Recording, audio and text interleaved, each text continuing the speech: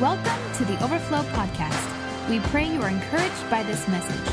For more info, notes, or other messages, download the Overflow Church app or visit our website at overflowdfw.com. And so we shared this scripture last week, Proverbs chapter 20, verse 5, and it says this: the purposes of a man's heart are deep waters. Isn't that so true? How many of you ring true with that? You're like, oh yeah, it's super deep. All the things that I want to do in my heart are huge. But a man of understanding draws them out. So it's one thing to have desire. It's one thing to have want. It's another thing to draw those wants out. It's another thing to see those things come into play in our lives. And that's what this series is all about. See, goals bring intentionality to our future. They improve our focus, and they inspire our faith. So it's important for you to have goals. It's important for you to write them down. All the things that we talked about. It's good to know where you're going, right? Because if you don't know where you're going, then you're just going to end up someplace. You're just going to end up there. You don't really, oh, well, this is just kind of where life brought me. How many of you have ever felt like that before? It's like, well, I just ended up here. How did I end up here? Most of the time we end up here is because we didn't have an intended place to be going. And so wherever you point, right, whenever you drive, you don't go, well, I'm just going to, I'm just going to drive around, and wherever I end up, that's where I'm going to go. Like, you might decide to go to lunch today. And if you don't have a decision, you're just going to drive around and you're going to find the first place that pops up or sounds good to you. How many know that that's one of the most frustrating decisions that you'll make today? Goals bring intentionality to our future, right?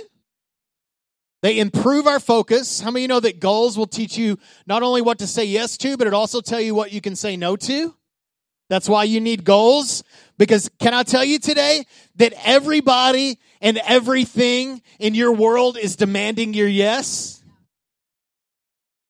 Come on. And so if you don't have goals, you'll just say yes to whatever. So it brings intentionality to our future, improves our focus, and inspires our faith. What do you believe in God for? What are you believing God for? So today we're going to talk about financial goals. Next week we're going to be talking about family goals. Come on. It's good. It's good to have a godly family. And we're talking about kingdom goals. Come on, are you with me? And so we're talking about financial goals today. Now, I know what you're thinking. Now, some of you haven't been in church in a while, and you're like, here I am. I'm at church, and they're talking about money. I mean, there are a lot of stereotypes that go around with church, right? Church and money. Like it's almost taboo for the church to talk about money. Right? Churches start talking about money, and people just shut down. Oh, here they are, asking for money again. So churches get a bad rap in regards to money. And the two statements that are made is, number one, they talk about money too much. Well, let me just ask you two questions if you've thought that before. Churches talk about money too much. First of all, how often are you in church? Right? Because most of the people that make this statement, they're not in church very often, or they would know that churches probably don't talk about money enough. And the other thing is, have you read your Bible? Because the Bible is full about talking about money. In fact, in the gospel, 1 in 10 verses deal with the subject of money. 10%. Interesting.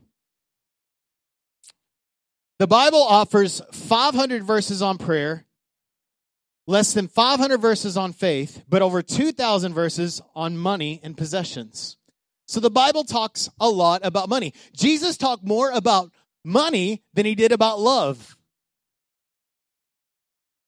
Well, doesn't the Bible say that money's the root of all evil? No, the Bible says that the love of money is the root of all kinds of evil. And so, don't love that money. Come on. So if we never talk about money, we're not preaching the Bible.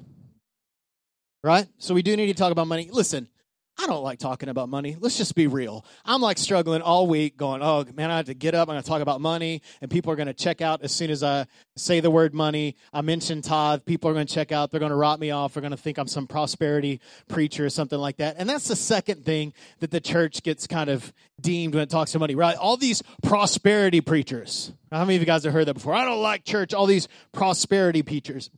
No. Or people will say the prosperity gospel. How many of you have ever heard that before?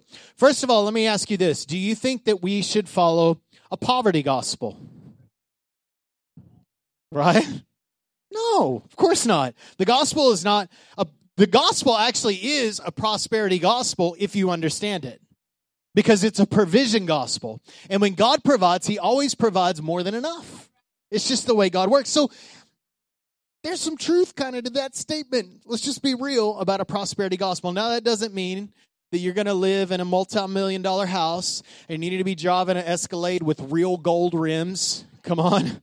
But, maybe you can get some go to Walmart and get some of that spray paint and spray paint them gold, But God is a good provider, and he takes good care of his kids. And God doesn't get any glory out of somebody being poor.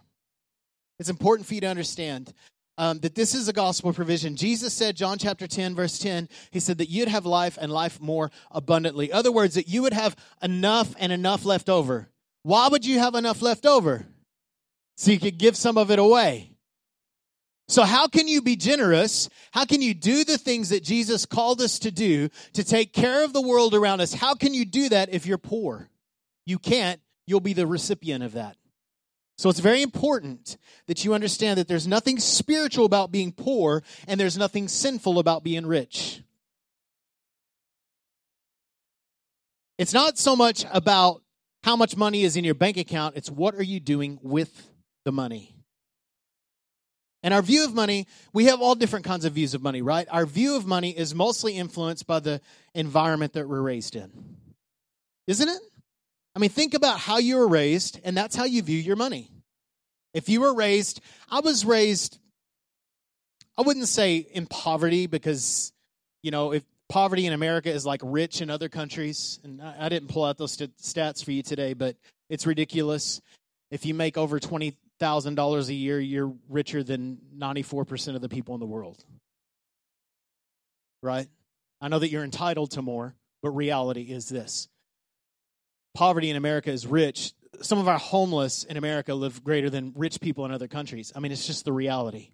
So, but our view of money is mostly influenced by our demographics. So, I wasn't raised really poor, but we didn't really have a lot. Okay, I mean, we were eating like, we didn't have, I think we probably had a microwave, but we were eating like TV dinners and all that kind of stuff all the time, not because it was convenient, but because that's all we could afford. We didn't have a lot of money, but we had clothes. Our things were provided for. My mom worked nights. Like we struggled. Come on. And the struggle was real. Now, again, I'm not going to say we were poor, but we weren't really, the best part of town.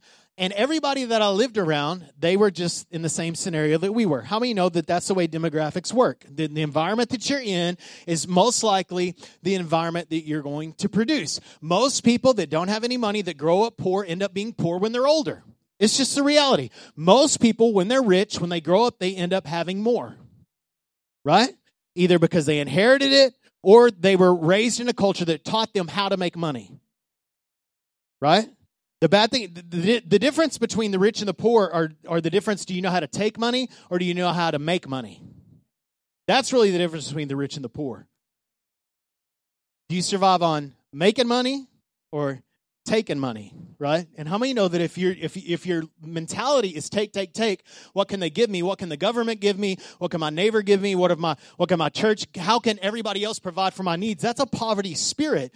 You can rise above that. You are a contributor to the needs. You're not always a recipient. And there might be times when you need it. Come on. I've been in places in my life where I've needed. But I also know this, that I've never seen the righteous forsaken, and I've never seen their kids out begging for bread.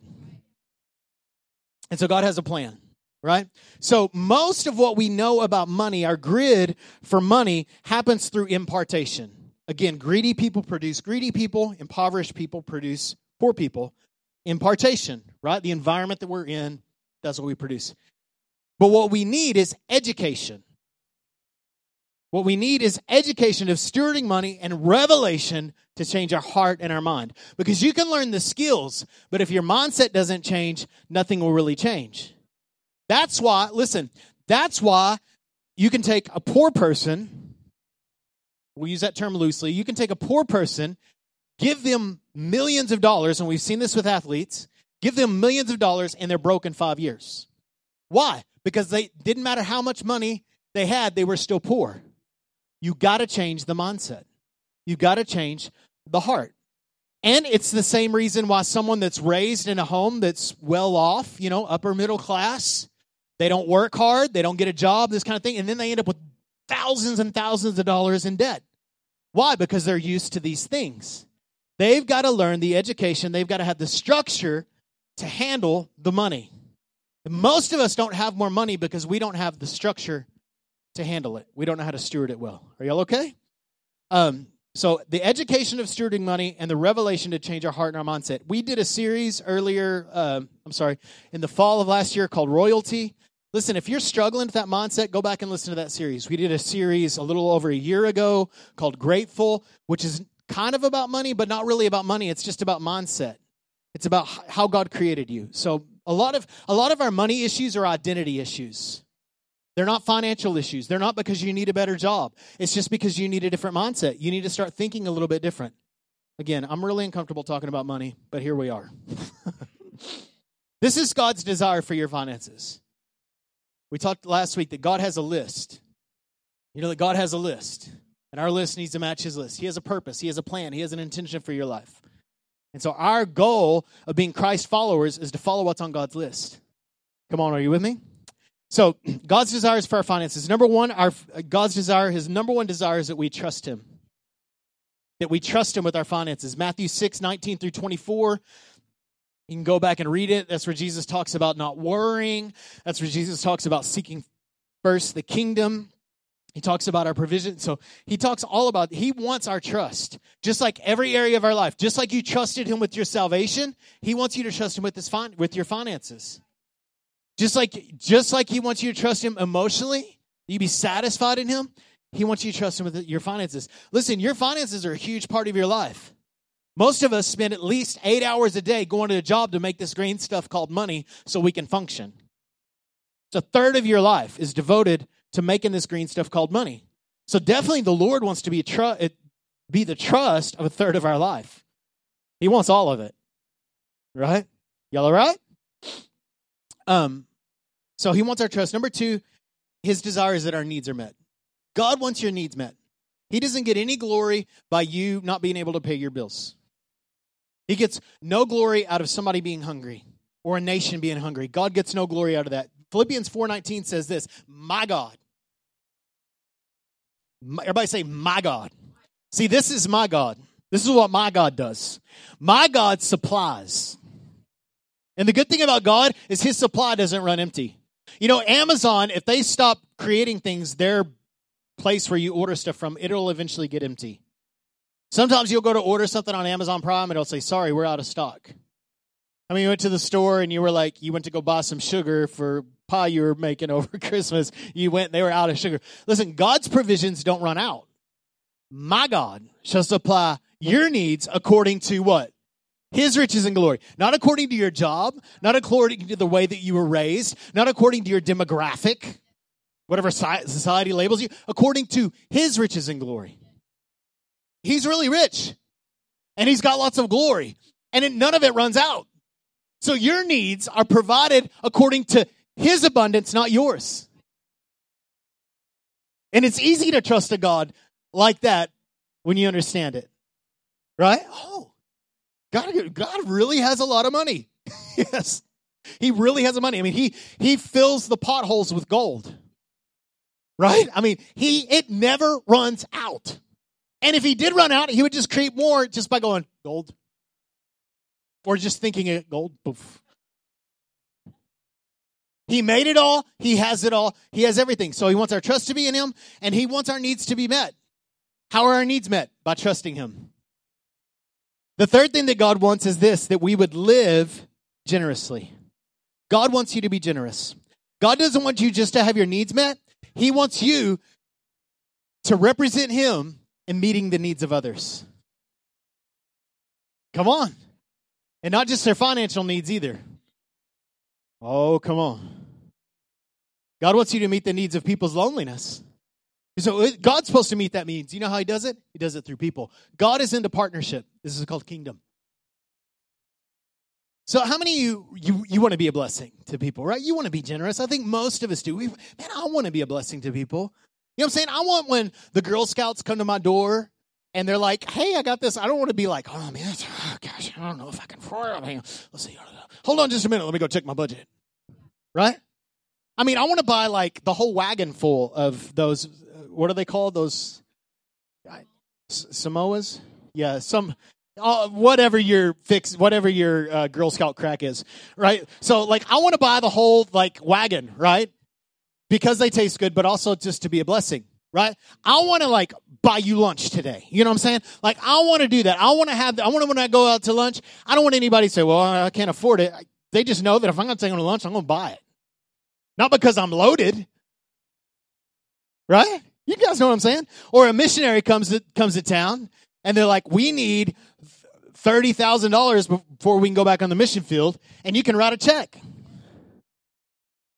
I want to be able to have the 30 grand in the bank to write them the check. Well, here you go, 30 grand to get the gospel in Central Asia. Let's do it. I mean, don't you want to be a blessing? Wouldn't you love to be at that place where you could be that? Well, you've got to start with the small things. So you might not be able to buy them like, I'm trying to think of some fancy up-to-date restaurants.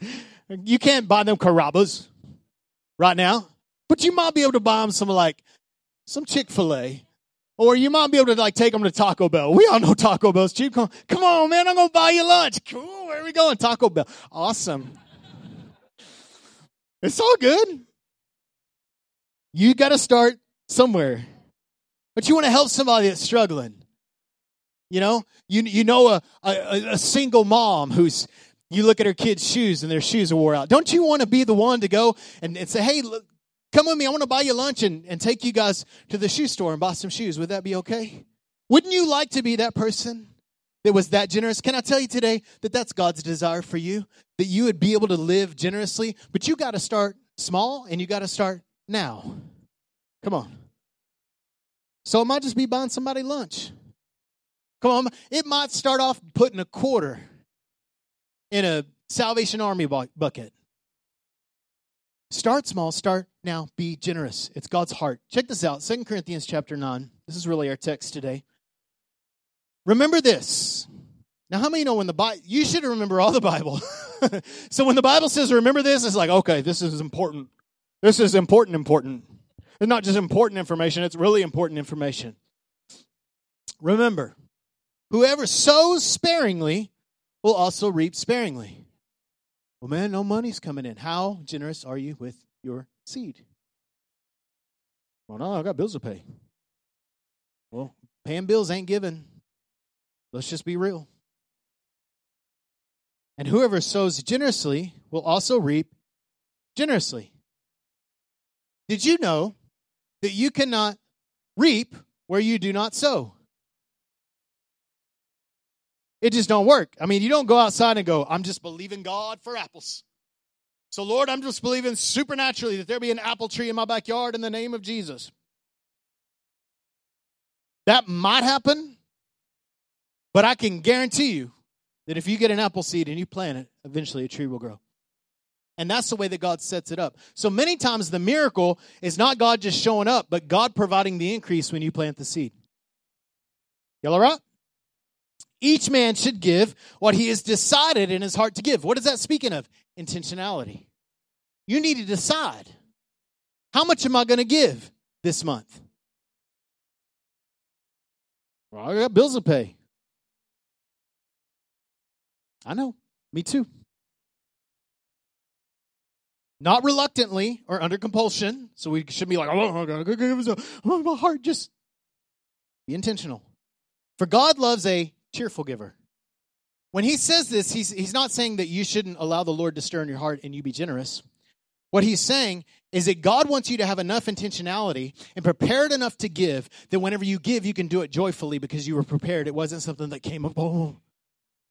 And so what people have done is say, well, if the preacher asks for money, you can't give because this is under compulsion. I don't know about you, but I always feel a compulsion to be generous. That's a Holy Ghost compulsion.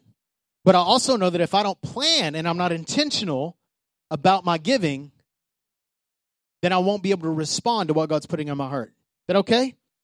All right. For God loves a cheerful giver. Now, our pastor used to say this in El Paso. He said, God loves a cheerful giver, but he'll take it from an old grouch. It's pretty funny.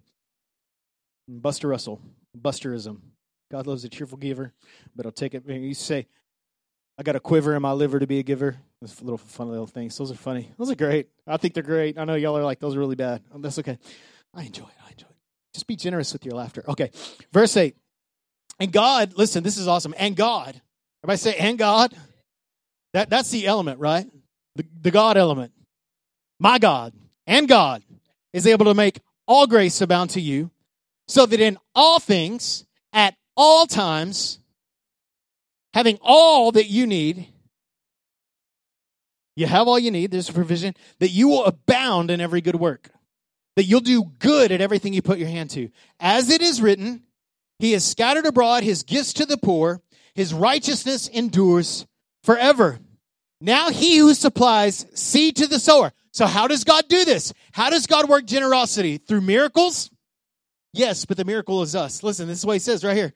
Now He who supplies seed to the sower and bread for food will also supply and increase your store of seed and will enlarge the harvest of your righteousness. I'm going to come back to that.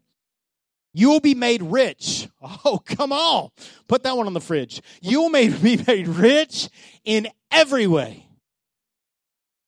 So that, not just so you can have a bunch of money, not so you can be rolling, right? So that you can be generous on every occasion. How many occasions? Every occasion. So you can live generously. God says, I want to provide for you so you can be a generous person. Every time there's an opportunity to be generous, I want you to be generous because I'm generous and I'm a giver and I want you to be like me. So I'm going to meet your needs and I'm going to teach you how to be generous. Isn't that awesome? And through your generosity, it results in thanksgiving to God. So God wants us to be generous. I want to talk today. I want to get practical. Are y'all okay if we get practical? I know it's really hard for me. Y'all know this. Oh, there he goes. Going to get practical. It's going to be like kind of weird for Josh to stand still and talk. We'll try. We'll try. If we're going to be generous, how many know that we have to have plenty? We have to have our needs provided for. We have to pay the bills. Come on. So God wants that. We've talked about His desires for us. But we've got to be positioned for plenty. So, how do we get positioned for plenty? Number one, we yield the first fruits. Now, we use this term, some of you are like, what's that, first fruits? I never heard that before. So first fruits, what first fruits were in biblical culture, in biblical times, a lot of people didn't have a currency like a money. A lot of people didn't. They would have crops. So they were a vineyard worker and they had grapes. So what would happen is whenever their harvest came in, they would take their grapes and they would take them to the temple and give 10% of their grapes to the Lord. This was called a tithe. Tithe means tenth. Okay? So what would they do with their income? If they had cattle and they produced 10 babies, they took one of their babies of those cows and took it to the priest and they offered it as a sacrifice to the Lord. What was it? It was Lord's. It was the tenth. It was the first fruit of what they produced. So we call this first fruits or the tithe. Now we use the word tithe, but the word, for some of us, need to look at it as first fruits because some of you are like, someone says tithe and you're like, oh, right? Listen, if you have a problem with 10%, then you really have a problem with 100%. Let's just be real. You have some issues with your money if you think that 10% is too much. Because God wants everything. So it says in Proverbs chapter 3, verse 9, it says, honor the Lord with your wealth, with the first fruits of your crops. So what's he saying? Bring to me, out of your wealth, the first. It's like new year. It's important for you to start right? New week, new day. It's important to take that first part and say, Lord, this is yours. Now, some would argue, they'd say, well, God is first in my finances, and I don't pay a tithe. So how do you know? How do you know God's first? Well, I don't tithe, but God's first in my finances. How do you know? See, I could ask Pastor Emlyn. I could say, Pastor Emlyn, how do you know that God's in charge of your finances? He'd say, because I tithe. Because I give 10% of my income before Uncle Sam gets a hold of it. Right? Okay. And some people, these would be the arguments, and I just kind of want to break these down for you. We've done more exhaustive teaching on this. You can find it. The first argument is this. Well, tithing is of the Old Testament. You know, I've never heard a generous person say that. I'm not saying generous people have never said that. I've just never heard a generous person say that. Well, 10%, that's too much. Actually, New Testament, you know what they gave? All of it. They sold everything.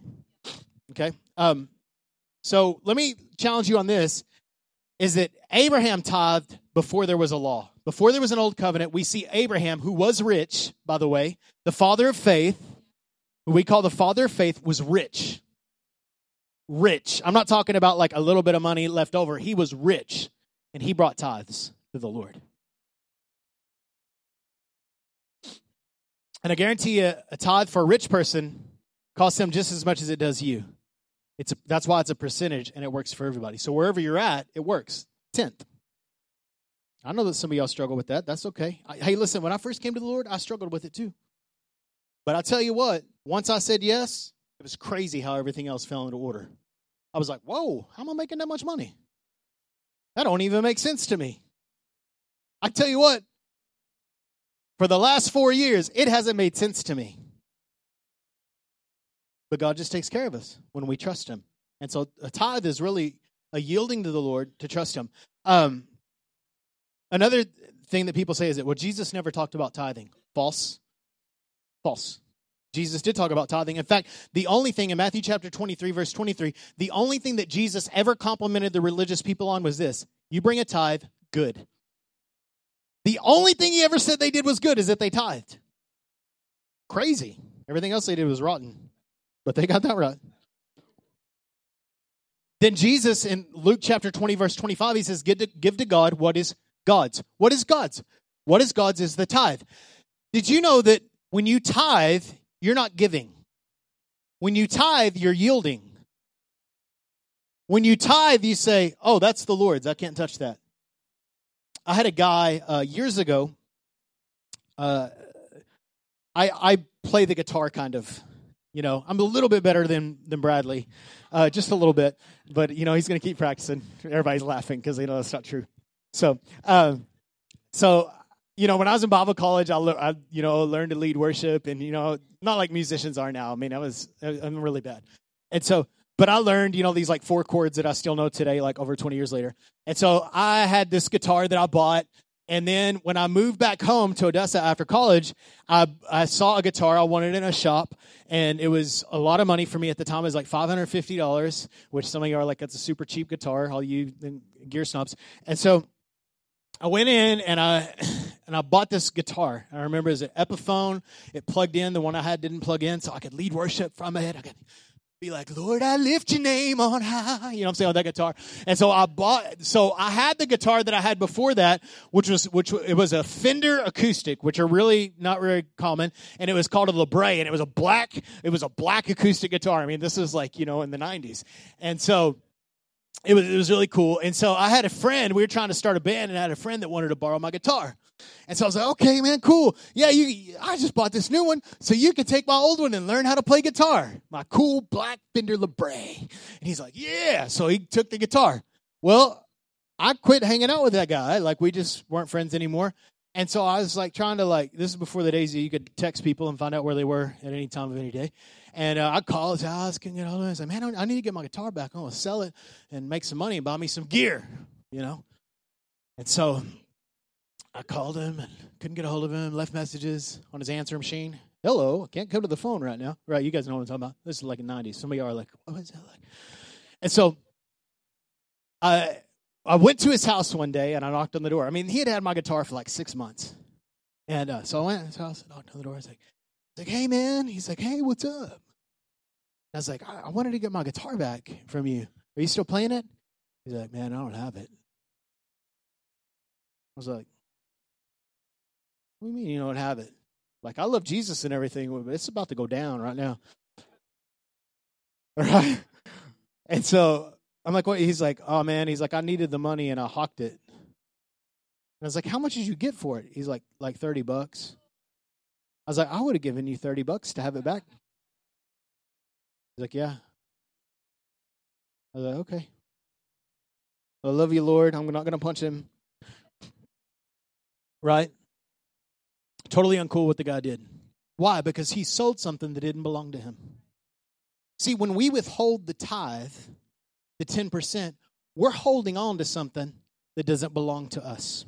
When you spend the tithe on your bills, you're spending God's money, not your money. The tithe is already the Lord's. You don't get to give the tithe, you just yield it to him. It's already his. So when Jesus says the Lord's, whenever he says give to God what is God's, he's talking about the tithe.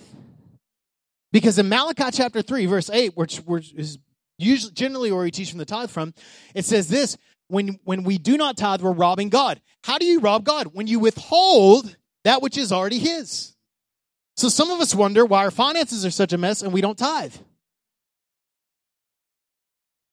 You say, well, it's for God's benefit, it's for the church's benefit, but I don't benefit. You will benefit. In fact, this is the only thing, if you read Malachi chapter 3, this is the only thing that God ever tells us that we're allowed to test him in. And if we make this guarantee quite often, if you say, you know what, I want to start tithing, but it's hard, it's a stretch of faith, then come to us and talk to us and let us help you. And this is what we'll do. We'll say, let's tithe. Let's test the Lord in this. Let's go 3 months with you tithing. And then at the end of those 3 months, if God doesn't take care of you, we'll give you those 3 months of finances back. We want to help you. Sound like a good deal? So if you're struggling with that, you talk to a staff member. You say, hey, listen, man, I'm struggling with, I know that I need to start tithing. I struggle with it. I know that it's a leap of faith for me. Like my finances are really tight, but I know that the Lord wants me to do that. Then you come, you talk to one of our staff. You say, listen, I want to take this tithe challenge that Pastor Josh talked about, and I want to tithe. I want to try it for 3 months and see if it works. And if it doesn't work, if God doesn't provide for you, we'll give you all your money back. Okay? So we'll help you. This is how much we believe, because we know that we won't have to give anybody their money back. You'll have more money. God can do more with your 90%, or with you devoting that 10%, and you'll do more with the 90% than you'll ever do with the 100%. I guarantee you. I've tested the Lord and I've seen it. It's true. So don't hold on to what's yours. It's the Lord's. Don't steal it. You all right? That's why it says robbing God, because we're withholding what already belongs to him. All right, number 2. So you all right? So yield the first fruit. Whew, that's hard. Number 2, steward well. Steward well. Okay, here's the real practical part for you. Steward well. So most of the time in church, we just teach tithing and God will take care of it. But how many know that we need to still have the skill to be able to use our money properly? When he says this, back to our passage where he says, God will give you seed and bread. Well, you don't plant bread and you don't eat seed. You plant seed. Okay? So we talk about seed, we're talking about generosity, right? And you don't plant bread. Will anything grow if you? No. So you have to live off the bread. So when we talk about our bills, when we talk about all that, we're talking about the bread. Like, what do we do with our bread? Let me show you how to eat your bread. You all right? You know, money, Jesus says this in Matthew chapter 6. He says this. He says that no man can serve 2 masters. We must love one and hate the other. You cannot serve God and mammon or money. So you can't serve money. You don't work for money. And some of us, you don't understand, I do work for money. You need money. You work for God, right? You honor the Lord in that. So what you need to learn to do is not work for money, but let money work for you. You have a job. You're called to that. Come on. We're called to pay our bills. We're called all that. It's good. It's good. Money's not bad. In most cases, people that struggle financially don't have a money issue. They have a stewardship issue. They have a discipline issue. So if you don't have a plan, if you fail to plan to fail. So you've got to have a plan financially. Do not live paycheck to paycheck. Live intentionally. And I'm going to help you guys make a budget today. Is that okay? I know it's really practical, but some of y'all, you've had no financial, you've never taken a class, your parents didn't teach you how to do it, or they just told you, well, if we have enough money, we'll do that. Listen, I think God wants you to have money to do all the things that he's put in your heart to do. Come on, are you with me? So, and Matthew chapter 25, great story of the talents. I'd encourage you. I'm giving you guys a lot of references today because I have so much information. The first thing that you're going to do when you develop a budget is you take inventory. How much do you have? How much money do you have in the bank? And not only do you have, how much money do you have in the bank, how much money do you have coming in every month? Okay? How much comes in from your job? How much comes in from maybe other investments that you have, those type of things. So sit down and write down at the top of a sheet, and we've got a budget sheet for you. It's in your app, in your Overflow app that we got from Dave Ramsey, who's the boss. So, and just write down at the top of that sheet how much money comes in every month. Okay? So take inventory. And then the second thing you need to do is you knock off 20% of that. You say, well, I can't afford to do that. Let's not talk about what you can afford right now. Let's just talk about your money. Take 10% and 10% off of that. 10% for the Lord. It's already his anyway. You don't want to steal it. Right? We're not tippers. We're tithers. All right? Well, I'm at church. Here you go, Lord. You're a tipper, not a tither. Take 10% off. Right? And then take another 10% off, and that's going to go into savings. Okay? Now, some of you are like, well, I know that that's not going to work. Well, let's just do this. And if you need to shrink that number, we can do that because you might only be able to save 2% right now. Okay? So,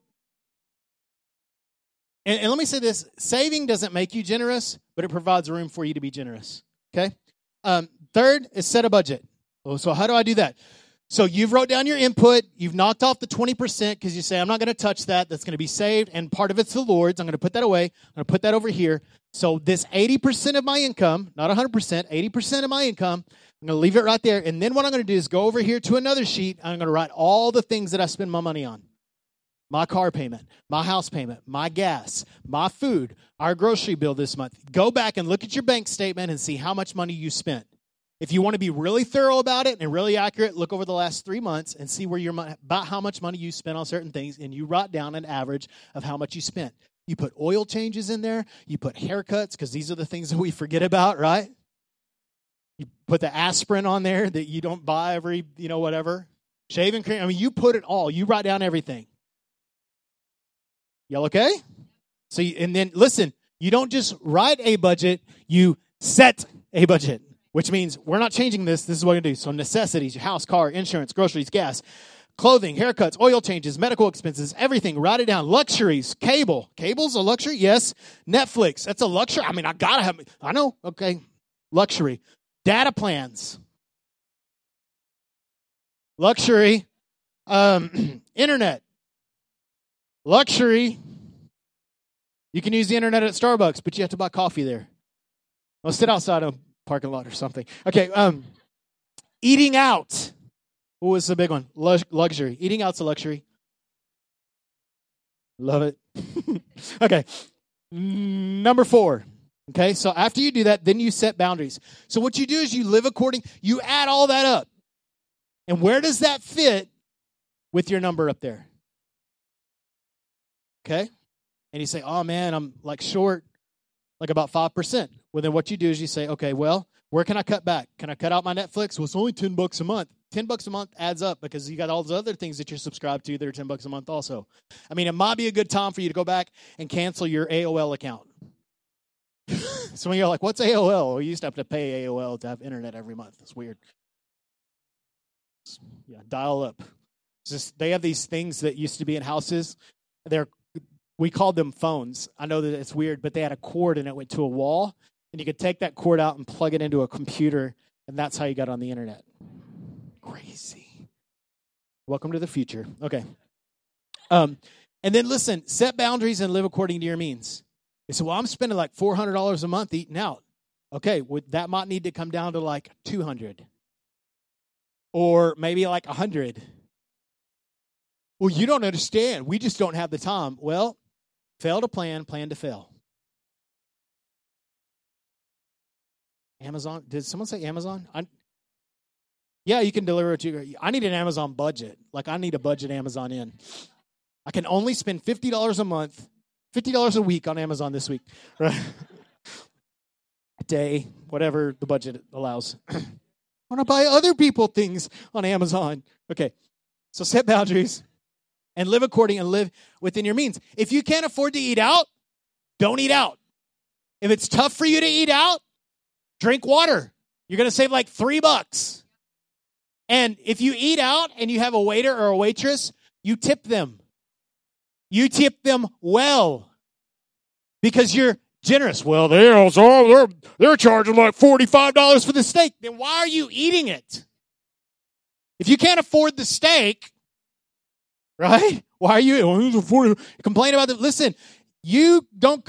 Let me tell you this: if you're leaving like $1 at the table, or you're doing anything less than 15%, 50 works, 15%. If you're doing anything less than 15% when the service is bad, don't call yourself a Christian. Don't invite people to church. I'm saying, like, for a Christian, like, we should be tipping like 30%. Good service, 30%. Or more. You know, they're at that, like, man, you just hear this story of this mom. She's like, hey, how's life going? These are ministry opportunities for the person that's serving you. Bless them. Be a blessing. Oh, you don't know. I don't care. You're a generous person. It's not about you. Okay. So y'all all right? And listen, be frugal. Don't just blow money.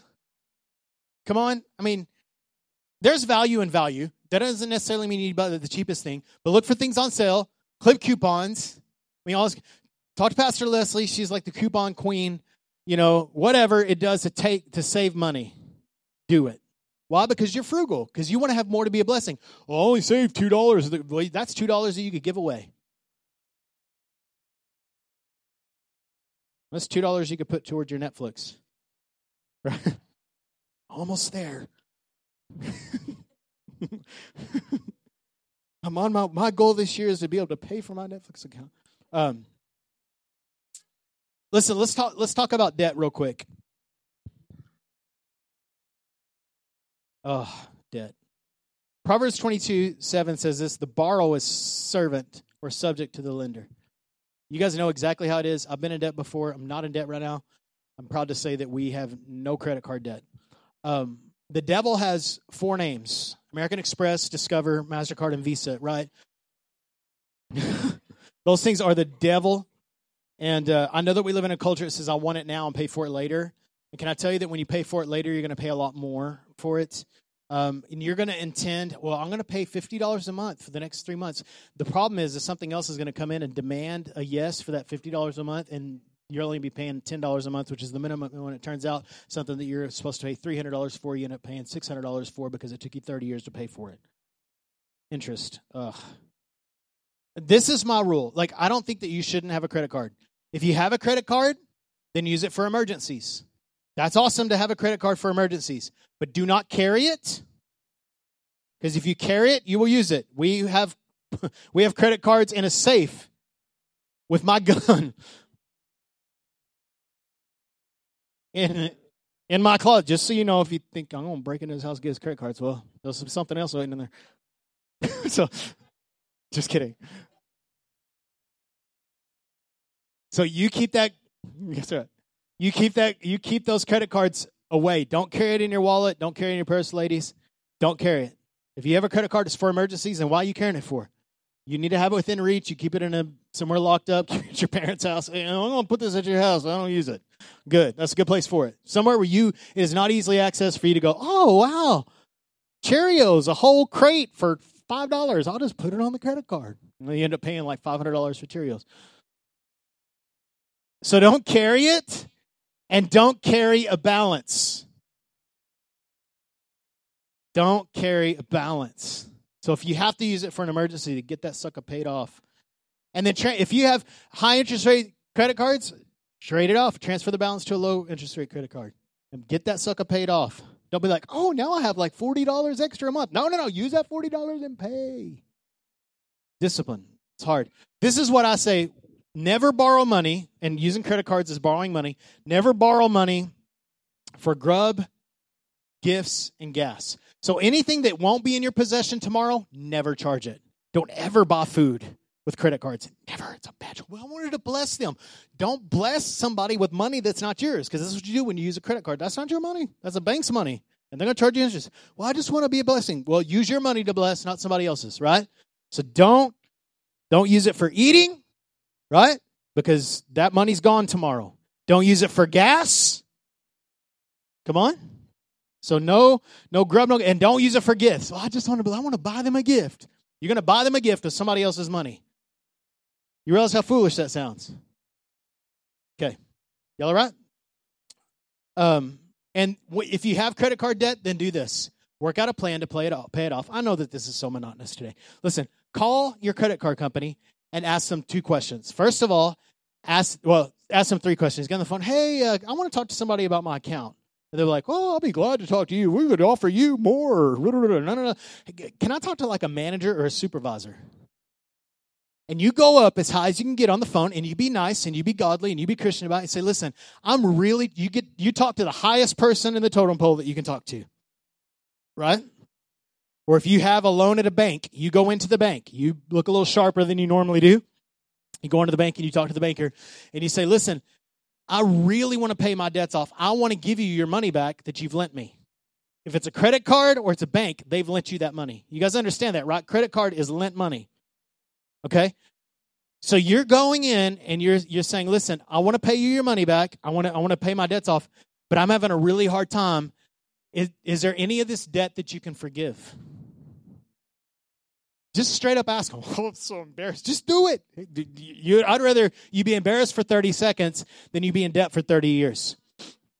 Ask them, is there any of this amount that you can forgive? Can you forgive my debt? And I've heard of stories where people have said, yes, we'll knock off $300. You're behind on your cell phone bill? Call them and ask them, can we work on this? Can you knock some of this off? I really want to get it paid off. Most of the time they'll work with you because they know that a little bit of money is better than no money. So ask them to forgive the debt. If they won't forgive the debt, ask them, can you lower the interest rate?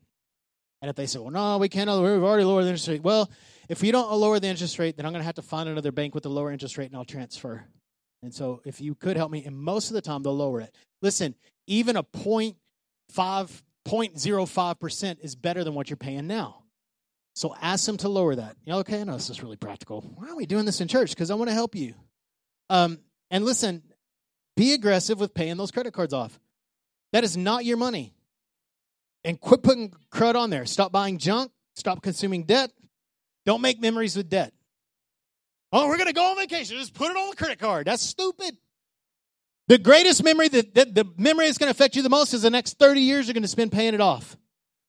I tell you what, man, when we got out of debt, I was like, oh, thank God. What a relief that I don't have to, that I don't have this invisible thing in front of me that I'm sending money to every month. I mean, there was a point in my life where I was paying like $650 a month towards debt, and some of y'all, that's not even a lot.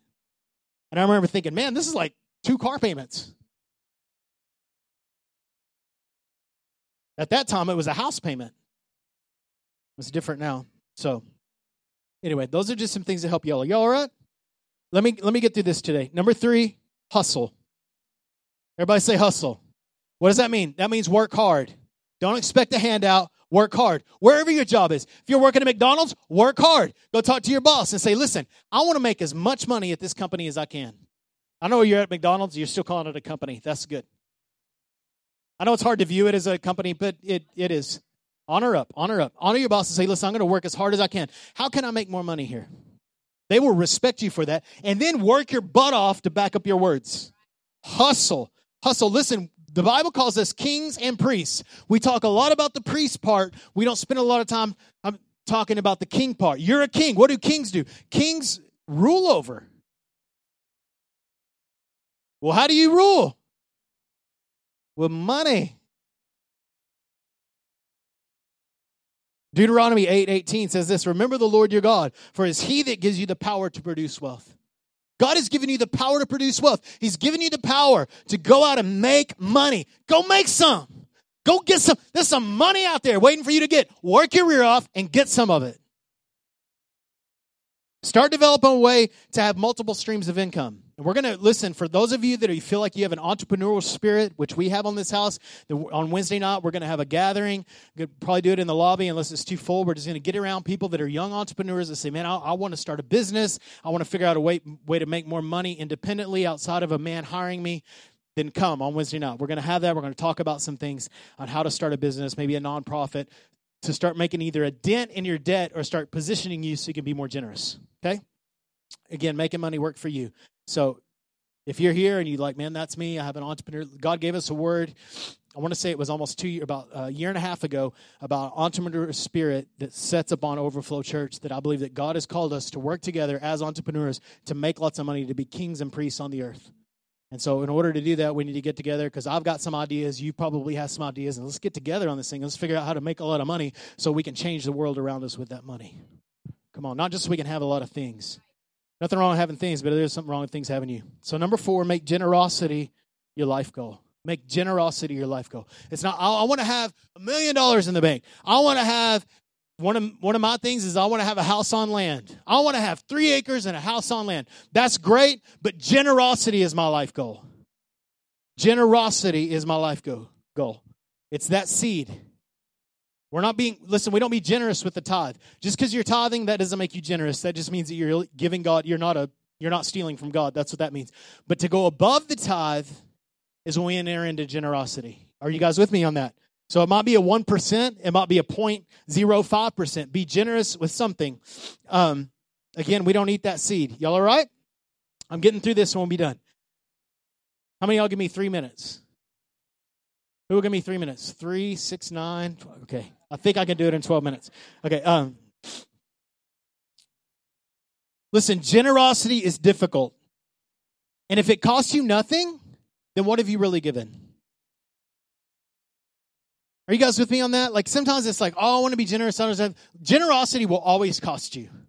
If it doesn't hurt a little bit, you're not really being generous. That's the beautiful thing about it. And budget generosity. The goal of Christ followers is not to accumulate wealth, but to delegate blessing. Let me say that again. This is the life goal. This is your life goal. This is the main point today. The goal of Christ followers is not to accumulate wealth, but to delegate blessing. That we receive the blessing of God, we've stewarded well, we've given to God's what's God's. We have some now that we can delegate the blessing of God. I'm not just a recipient of the blessing.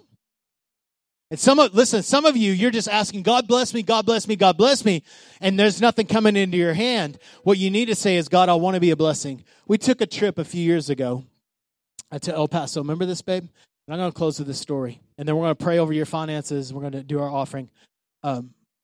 We were in our driveway. We didn't have a lot of money. And we were driving to El Paso to visit friends and family for Christmas or, I don't know, summer or something. We got in the car and I prayed this. I said, Lord, help us to be a blessing everywhere we go. And I remembered that because normally I don't pray that. I'm normally, just protect us, Lord, and, give us good deals. If we see good deals, give us good gas mileage. That's the kind of stuff we pray. Put your hedge of protection around us, all those kind of Christian weird things that we pray. And so, what is a hedge?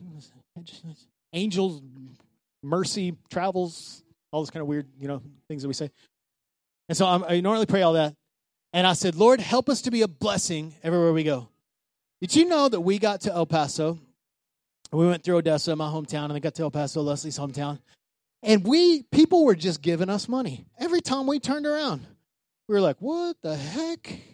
Like, that's crazy. We traveled. We ate while we were gone. We spent money on things when we were gone. When we got home, we had more money than when we left. Why? Because we aimed to be a blessing. Guys, listen, this lifestyle, God wants us to not just be generous. He wants us to be radically generous because we serve a God who is radically generous. He gave Jesus to us. Jesus. He gave his very best to us.